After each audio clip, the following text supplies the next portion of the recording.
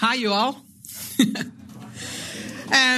What a wonderful day today to come together, to worship the Lord together, and to open up His Word.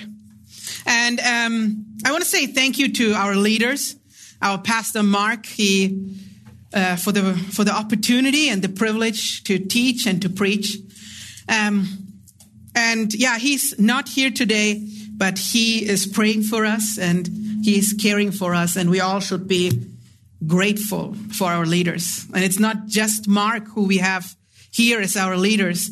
We have John Scott here, also one of our leaders, elder here at Grace Church, and Chris Hamilton, I don't know where he is, but also one of our leaders and elders who all are caring for us and who all are available to serve us.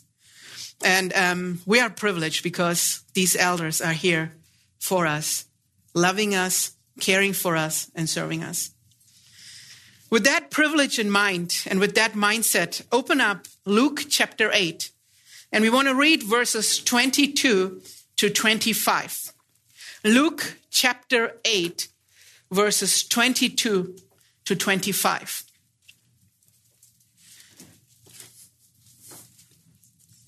Now, on one of those days, Jesus and his disciples got into a boat, and he said to them, "Let us go over the other side of the lake."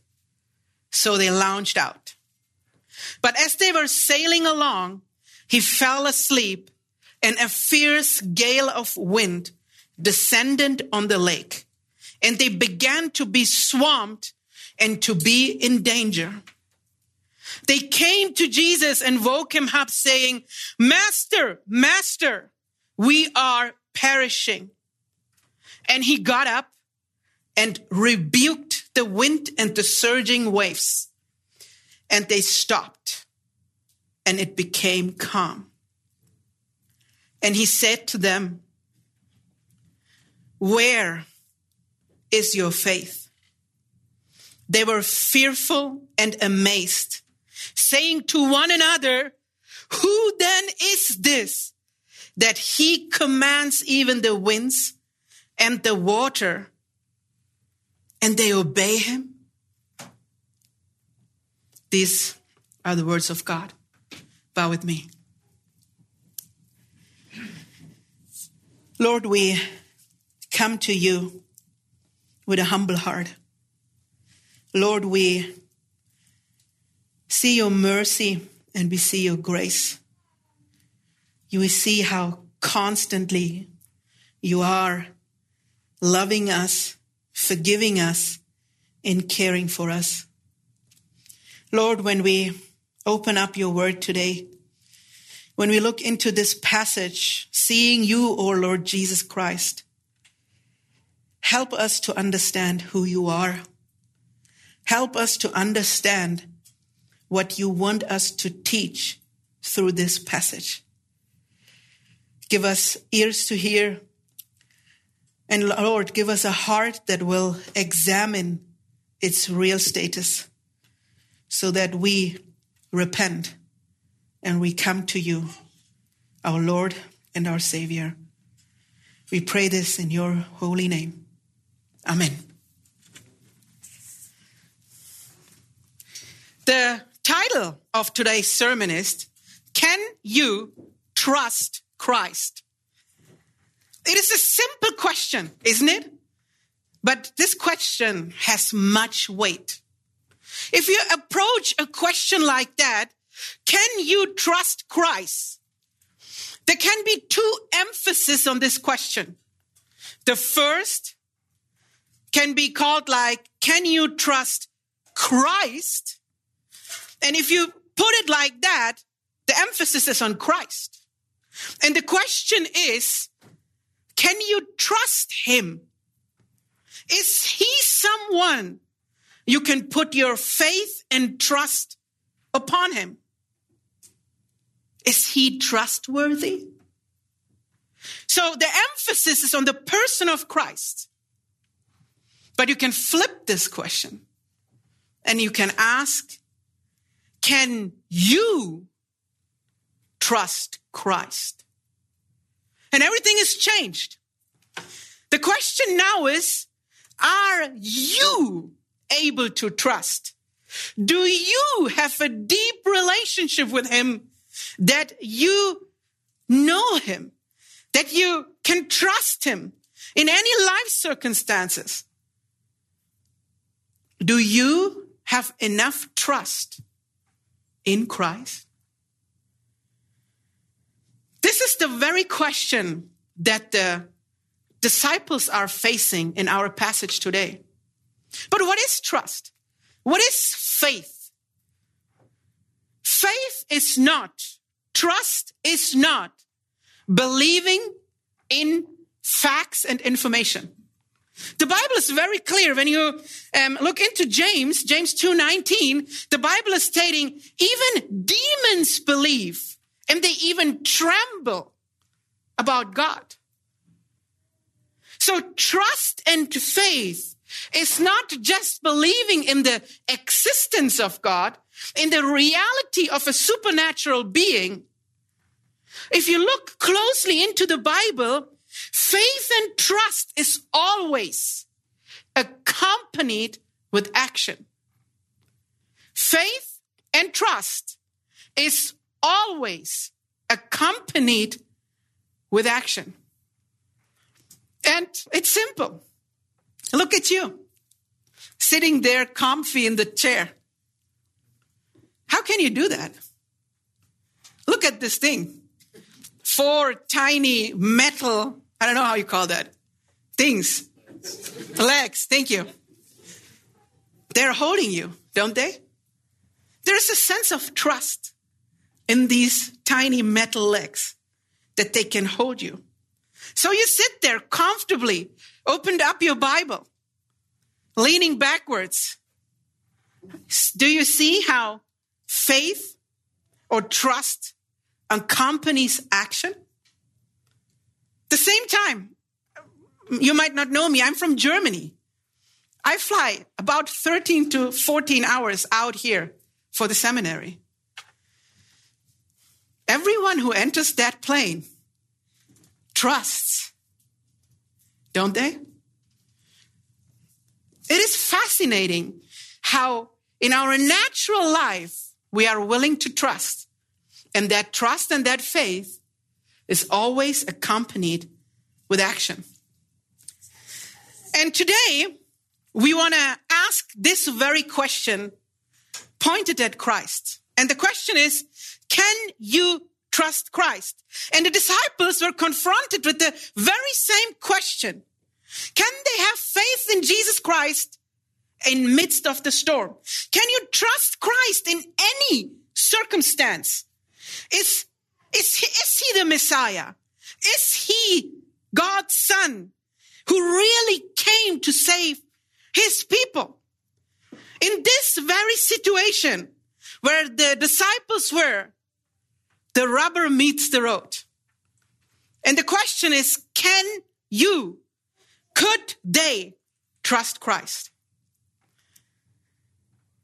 I want to give a context of the Gospel of Luke. When you look at the Gospel of Luke, it is a fascinating book. It is written by a very scientific man. Luke, the doctor, is writing this book to Theophilus, a man who is seeking for assurance about that what he heard about God. And Luke is a very structured man. If you see the Gospel of Luke, you can have it in 2 categories. Luke chapter 1 to 9 is declaring who Jesus is. It is telling us the story about his birth, his claims, his ministry, and his teaching.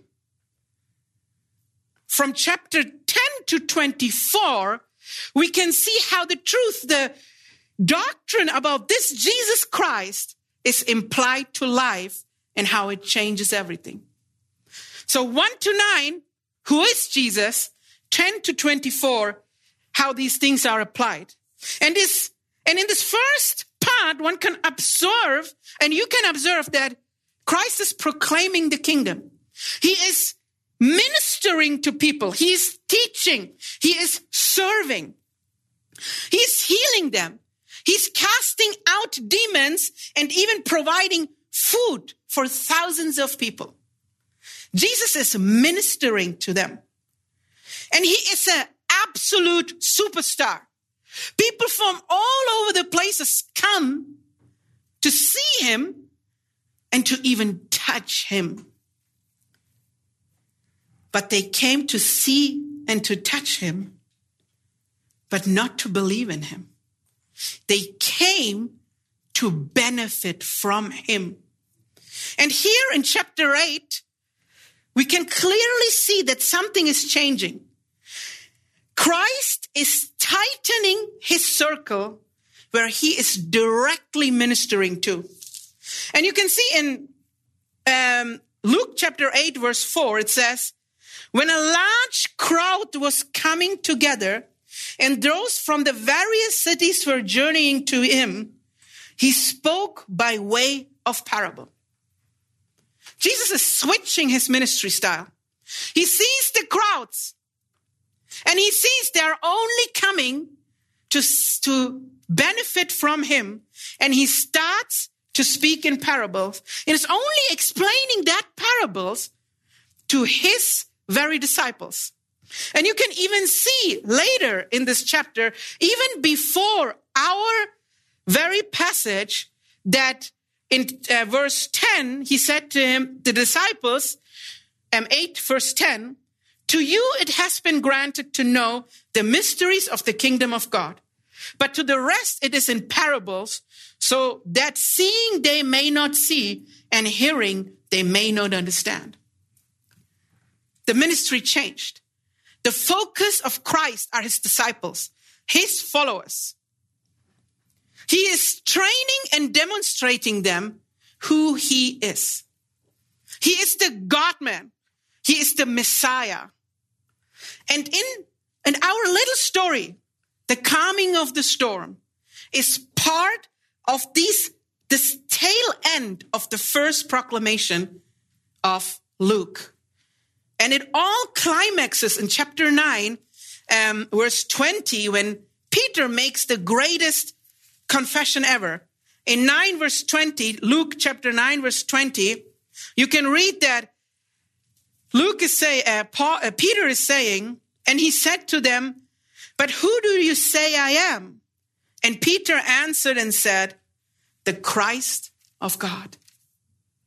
This is the climax of the first part of the Gospel of Luke, where the closest people to Jesus realize who he is and what he is coming to do.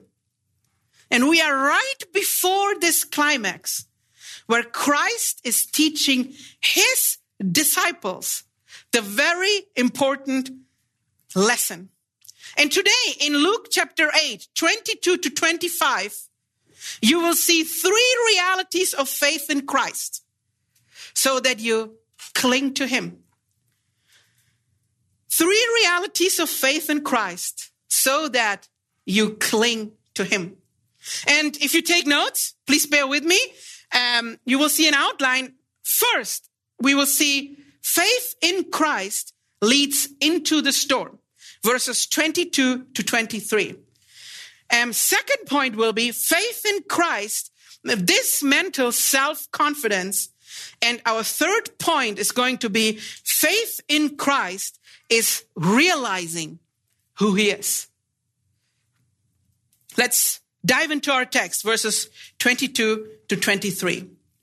Now, on one of those days, Jesus and his disciples got into a boat, and he said to them, let us go over to the other side of the lake. So Jesus, when you look at verse 22, it starts very ordinary. Yeah, he says now on one of those days. What is this day?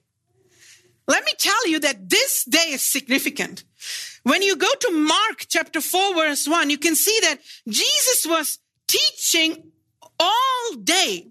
And when you jump from Mark chapter 4, 35, you can see when evening came, so night, Jesus, that day was teaching all the time.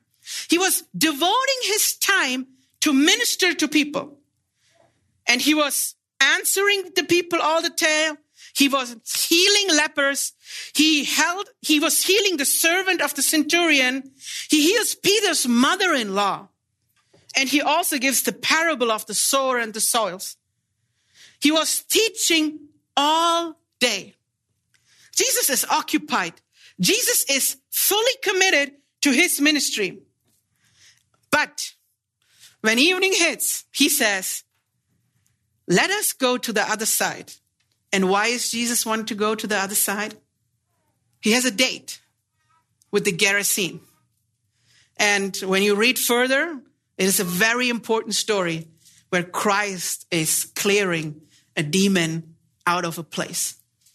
So Jesus is teaching all day, healing all day, and Jesus wants to go to Capernaum to teach and to meet the Gerasene and to work wonders. And you see in verse 23, it continues, but as they were sailing along, he fell asleep. Jesus' day of ministering has this effect. If this would be a psalm, you would read Selah. That means, wait a minute. We need to stop here and think. The creator of the world, the sustainer of the universe, here falls asleep. He is tired. He is fatigued. And he uses this little time from one end to another to get a little rest. But why? Because he's serving. Because he is giving everything he has. He is putting himself out there to minister to people and to proclaim the kingdom of God. Christ is pouring out himself for his people. And he becomes this frail human being that needs rest. Here we see Christ in his humanity. Isaiah 40 verse 28 is stating things about God. It says, Isaiah 40 verse 28, do you not know? Have you not heard? The everlasting God, the Lord, the creator of the ends of the earth, does not become weary or tired. Do we understand who this is? This is this creator, and he emptied himself and is now sleeping on a pillow.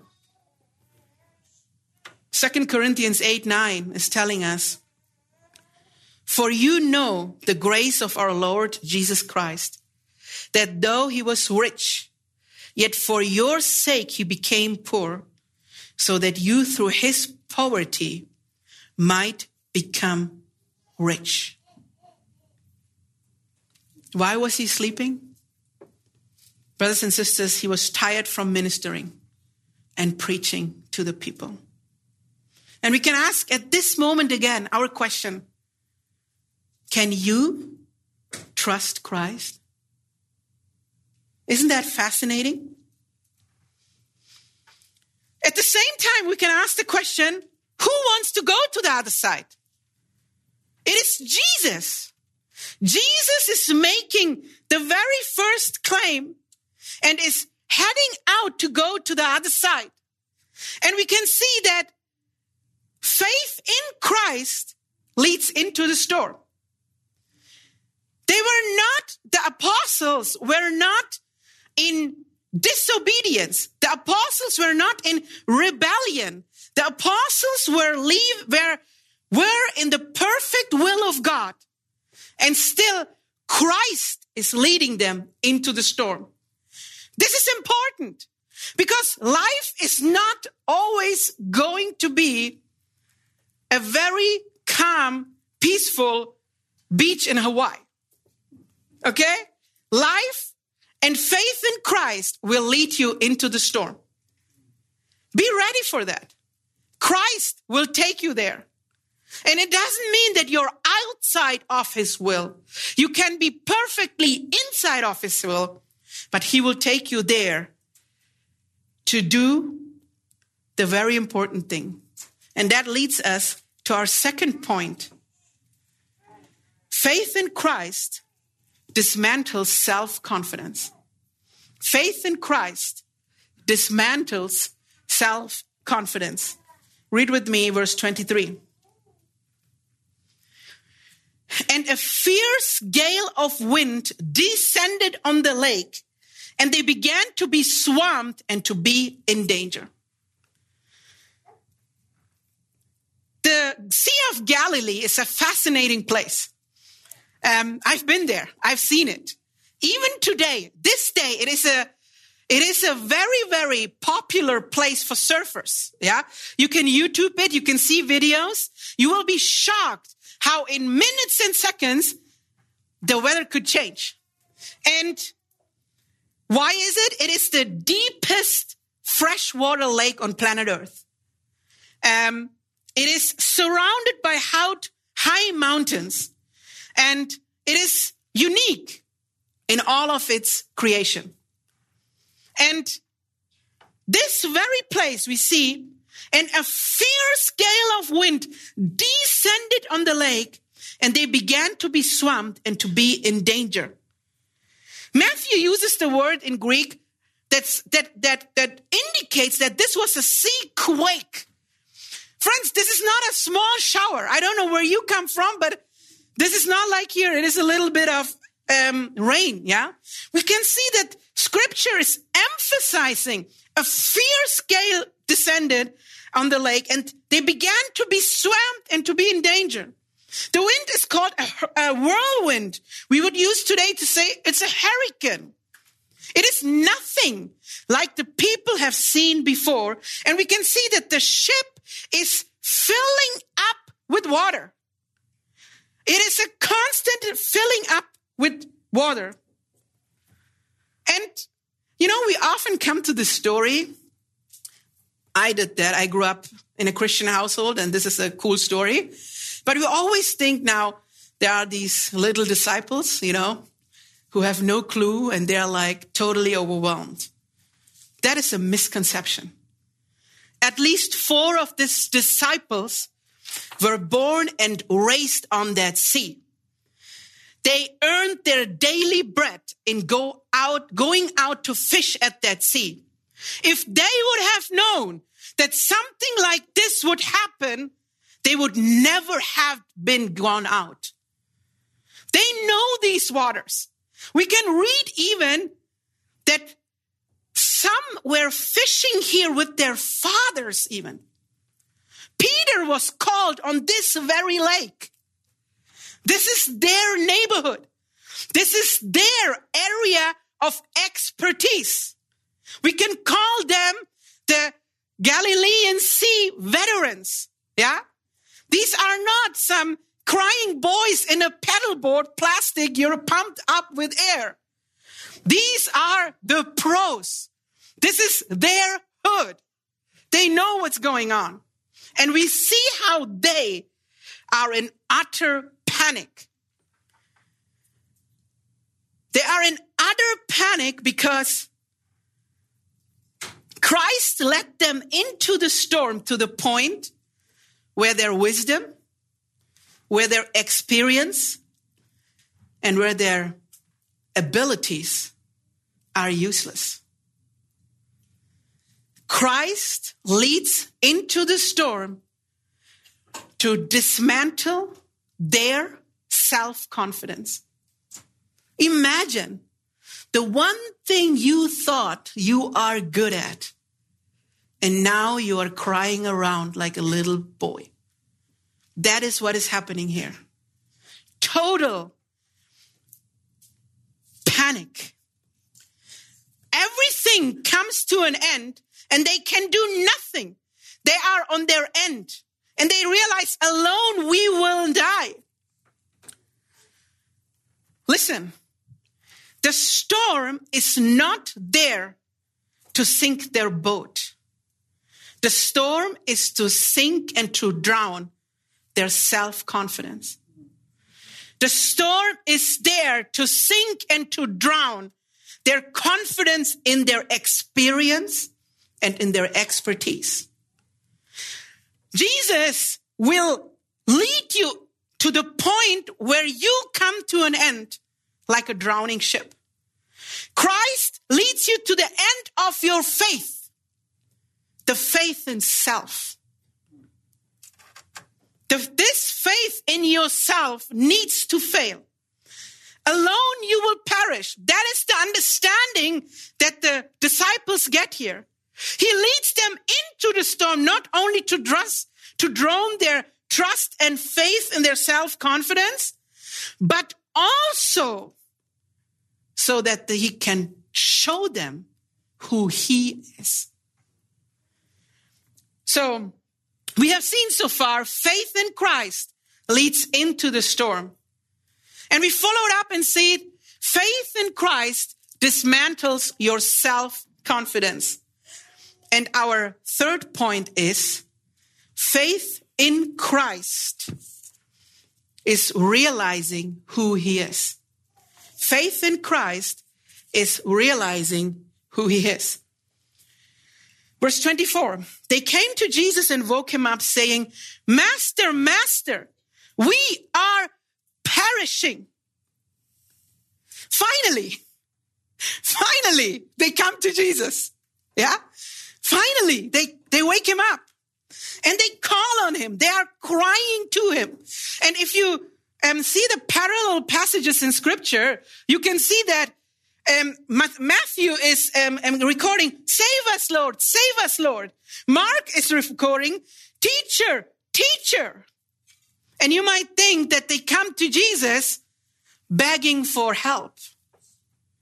That's not the tone they are using. Mark is recording something very interesting. He says, do you not care, is their question. They come not to Christ in a humble way. They come to Christ in an accusatory way. Why is he sleeping? Why is he come? We are dying. We are dying. Often when storm arises in our life, our true nature comes out. And the sinful thoughts in our heart and in our mind are exposed. The disciples might thought, Jesus don't care. He does not care about us. He let us alone. He is very selfish, they might thought. Christ was not sleeping. His disciples were sleeping. They forgot that Christ was there the whole time. He said to them, he commanded them to go to the other side. But they forgot that. They didn't realize that that was not their plan, it was Christ's plan. And we can see that what will happen, anything that will happen, when Christ says that, it will come to pass. They are looking at the storm and not at the sun. They forgot because everything around them was so difficult, so frightening, so dangerous. What they have seen was dismantling their faith, distracting them from the sun. What have they seen so far? They forgot everything. But now there is an opportunity for them to learn deeper and to know deeper who Christ is. Christ was sleeping here because he was tired. But what is he doing as soon as they call him? Even with this accusatory tone, even with a sense of accusation, what is he doing? Christ, in his great fatigue, he rises to serve. The hero, the king, the Lord, the creator rises up to save them. And we read further, and he got up and rebuked the wind and the surging waves, and they stopped and became calm. Christ rises, and he's not in panic. He's not uncertain. Guys, I'm like always fascinated by these stories. I don't know if you have Instagram, but I always see these memes, okay? And there are these memes of people who wake up in night and go to the bathroom. You've seen these memes? A bear that is like running around. I will send it to you, okay? It's funny, okay? But when I get up, I need a minute. Okay? Amen. But Christ is different. Christ raises up, and there is certainty. And what does he do? He rebukes the wind and the surging waves. The word rebuke is often used by Luke to emphasize the authority of Christ. And it is funny. So in Luke 4:35, if you go to Luke 4:35, you can see how Christ is rebuking the demon. In Luke 4:35, you can see, but Jesus rebuked him, saying, "Be quiet and come out of him." In Luke 4:39, we can see Jesus, I'm reading 4:39, and standing over her, he rebuked the fever. Imagine that, rebuking a fever. That's Christ, okay?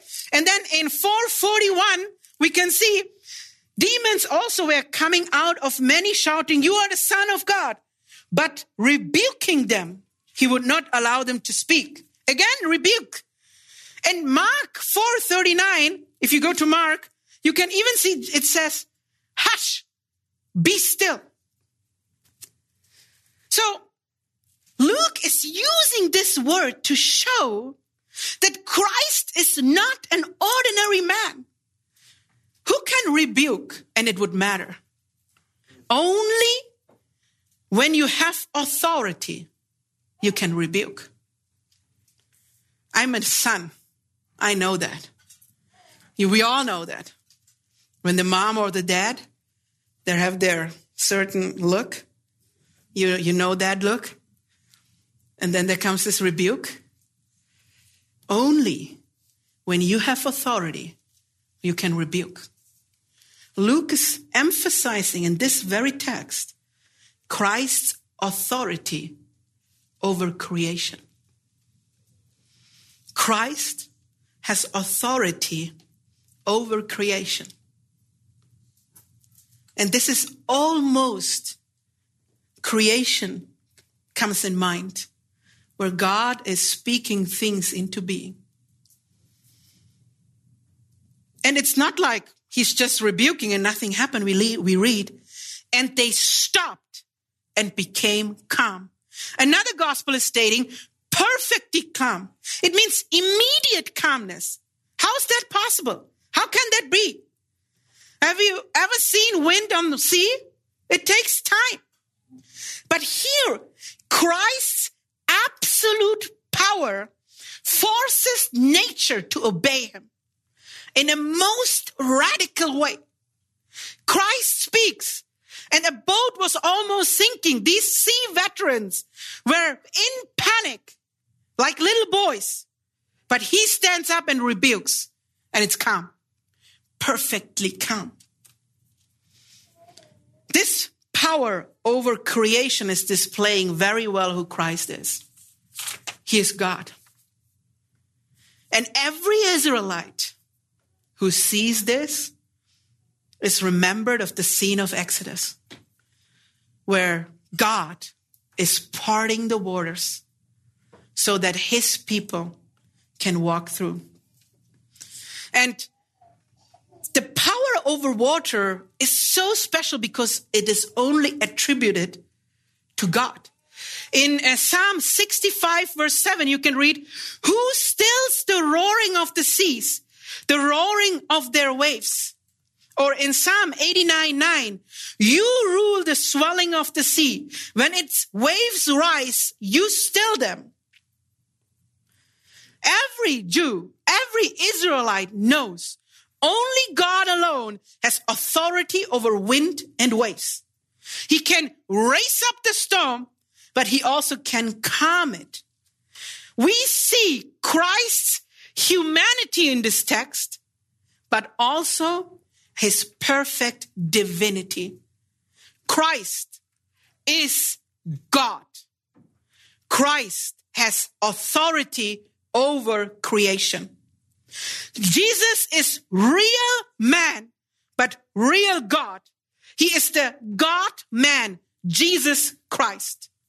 And we read in verse 25, and he said to them, where is your faith? They were fearful and amazed, saying to one another, who then is this, that he commands even the winds and the water, and they obey him? Jesus is looking to his disciples and asking, where is your faith? There's an undertone of concern, of a burden. Where is your faith? And in Matthew 8, verse 26, he says, why are you afraid, you man of little faith? In Mark 4:40, you can read, why are you afraid? How is that you have no faith? Friends, this is a rebuke. And you might think right now, wow, this is so rude. They just had a traumatic experience. Why is Christ so rude? I'm sorry. Yeah. Where is his compassion? Don't underestimate how much Christ has already revealed to this people. Do they not remember how Christ called them? In Luke 5, Peter and his brothers, they have the catch of their life. Christ is giving them the biggest catch ever. He demonstrated his power over created creatures. Christ was healing lepers. He was healing paralytics, the sick from far. He don't even need to see the sick. He just spoke and it happened. He resurrected the son of the widow. They have seen that he has power over death. He was casting out demons. He is more powerful than evil forces. And more, they have seen how Christ was forgiving sins. And when that happened, even the Pharisees realized this is serious, because they wanted to stone him. They wanted to kill him. You still have empathy with them? The enemy realized this is God. This is Christ. But his closest one, I told you before when we started how he tightened his circle and was exclusively ministering to them. Friends, they are first-hand eyewitnesses of these. Christ clearly explained that he is God. But in this very moment, their faith was gone. But should not be in this very moment the faith be seen? Should not in this situation, the faith you have seen every day, the experience you had every day with Christ, take over? But they were distracted because they only saw the sleeping Christ. In Mark 4:40, it's very interesting. Jesus is asking, why are you afraid? Fear is contradicting faith. Where there is fear, there is no faith. Friends, every storm reveals the state of your faith. It shows you where you are right now in your faith. And it begs the question, do you really know him? And the disciples did not understand who he is, because they were asking in verse 25, who then is this that he commands even the winds and the water and they obey him? The fear And be very focused now on verse 25, switched. Before this situation, they were afraid of the waves and the wind. But who are they fearing now? They were fearful. Jesus already calmed it perfectly. They have clean mirror water. They were fearful and amazed, saying to one another, who then is that? He commands even the winds and the water, and they obey him. Sin will make you afraid of God. Sin will make you afraid of Christ. If you are in sin, when you see God, you want to run and hide. That is what they are experiencing. And Peter realized that. Earlier when he was called, he realizes that and he says to Christ, go away from me. Luke is answering who Christ is here very clearly. He is God. Christ is God. This whole purpose of the storm is to reveal the God-man Christ. In Psalm 107, we can see how all of that, what we read, happened. Open up Psalm 107, 25 to 30. Psalm 107, 25 to 30. Psalm in 107, 25 to 30, we read, for he spoke and raised up a stormy wind, which lifted up the waves of the sea. They rose up to the heavens. They went down to the depths. Their soul melted away in their misery. They reeled and staggered like a drunken man and were at their wits' end. Then they cried to the Lord in their trouble, and he brought them out of their distress. He caused the storm to be still, so that the waves of the sea were hushed.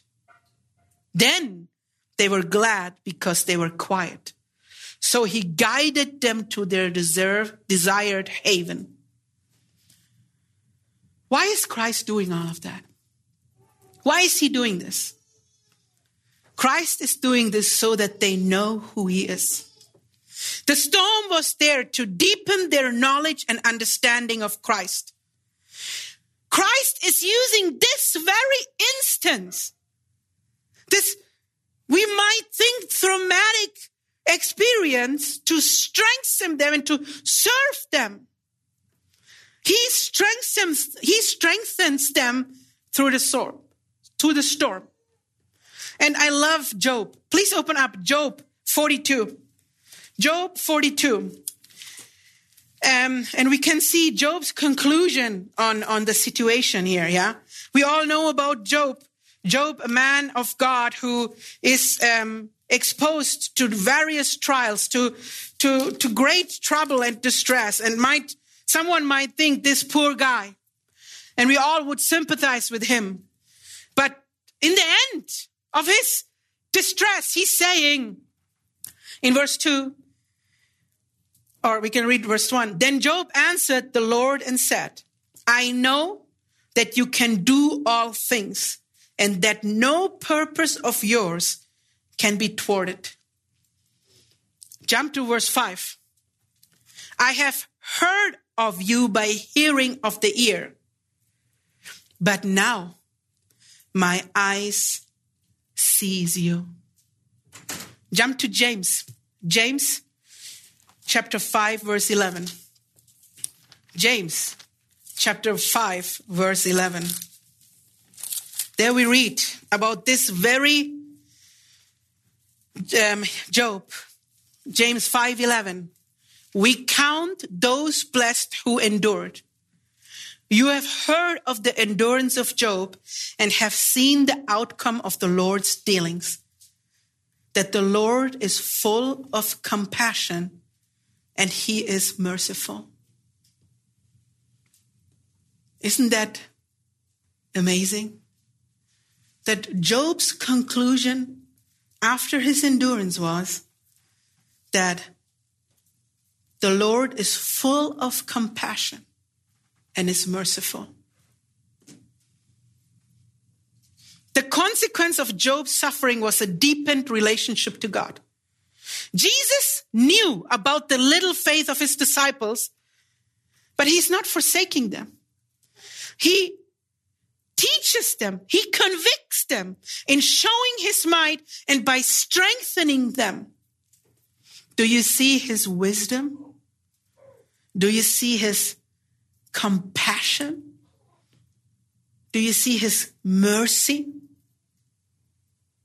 His might saves them in the end. They were never in danger. I want to conclude this message with questions. What about you today? Do you emphasize with them? Empathize with them? Or do you think, I'm good? Do you think my ship is clear? It is strong. It will prevail.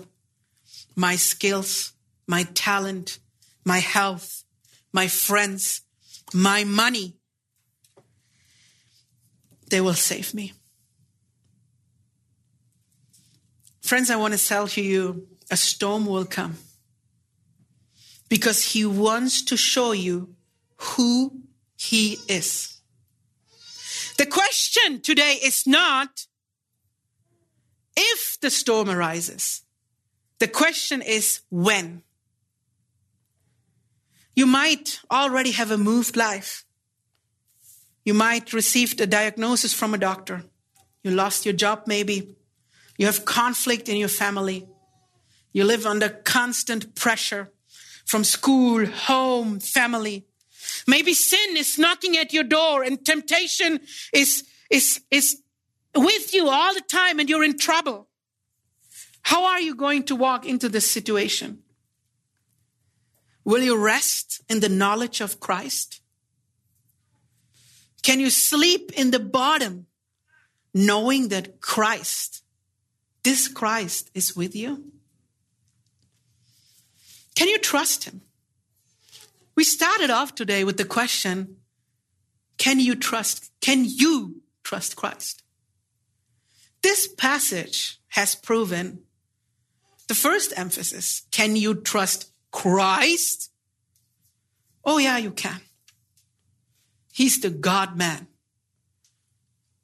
He is the Savior, the merciful, the compassionate.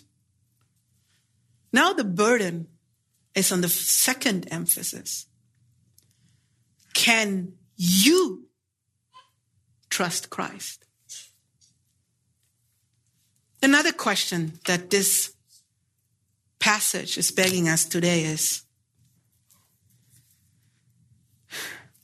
if you don't have faith, and if you not call him Master, Master, a storm will come. And this storm is certain. It will be the storm of the mighty wrath of God. And this storm will be hell, where Christ will not be there to rescue you. It will be judgment.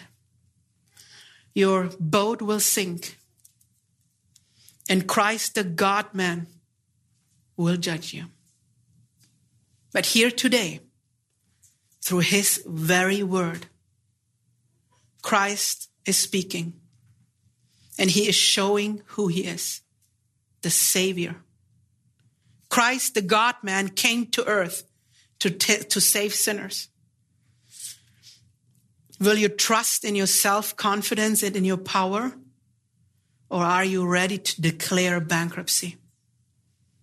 To repent from your sin and put your trust and faith in Jesus Christ? We will transition now to discussion groups. And each of you are put together in a table. And we want to grant you 15 minutes to discuss these questions, these sermons, these points with your table. please use this time and help. Let me pray for us, and then you can start off your 15 minutes. Lord, we thank you for who you are. We are in awe because we see your mercy. We see your love, and we see that you are constantly have the best for us in mind. Lord, help us to trust in your ways. Help us to trust that everything you do is to show us who you are. And Lord, we want to pray today that we ask the right question, that we are not asking you if we can trust you. No, that we ask ourselves if we can trust you. Convict us tonight. Help us tonight so that we know who you are and what your will is for our life. I pray this in Christ's name. Amen.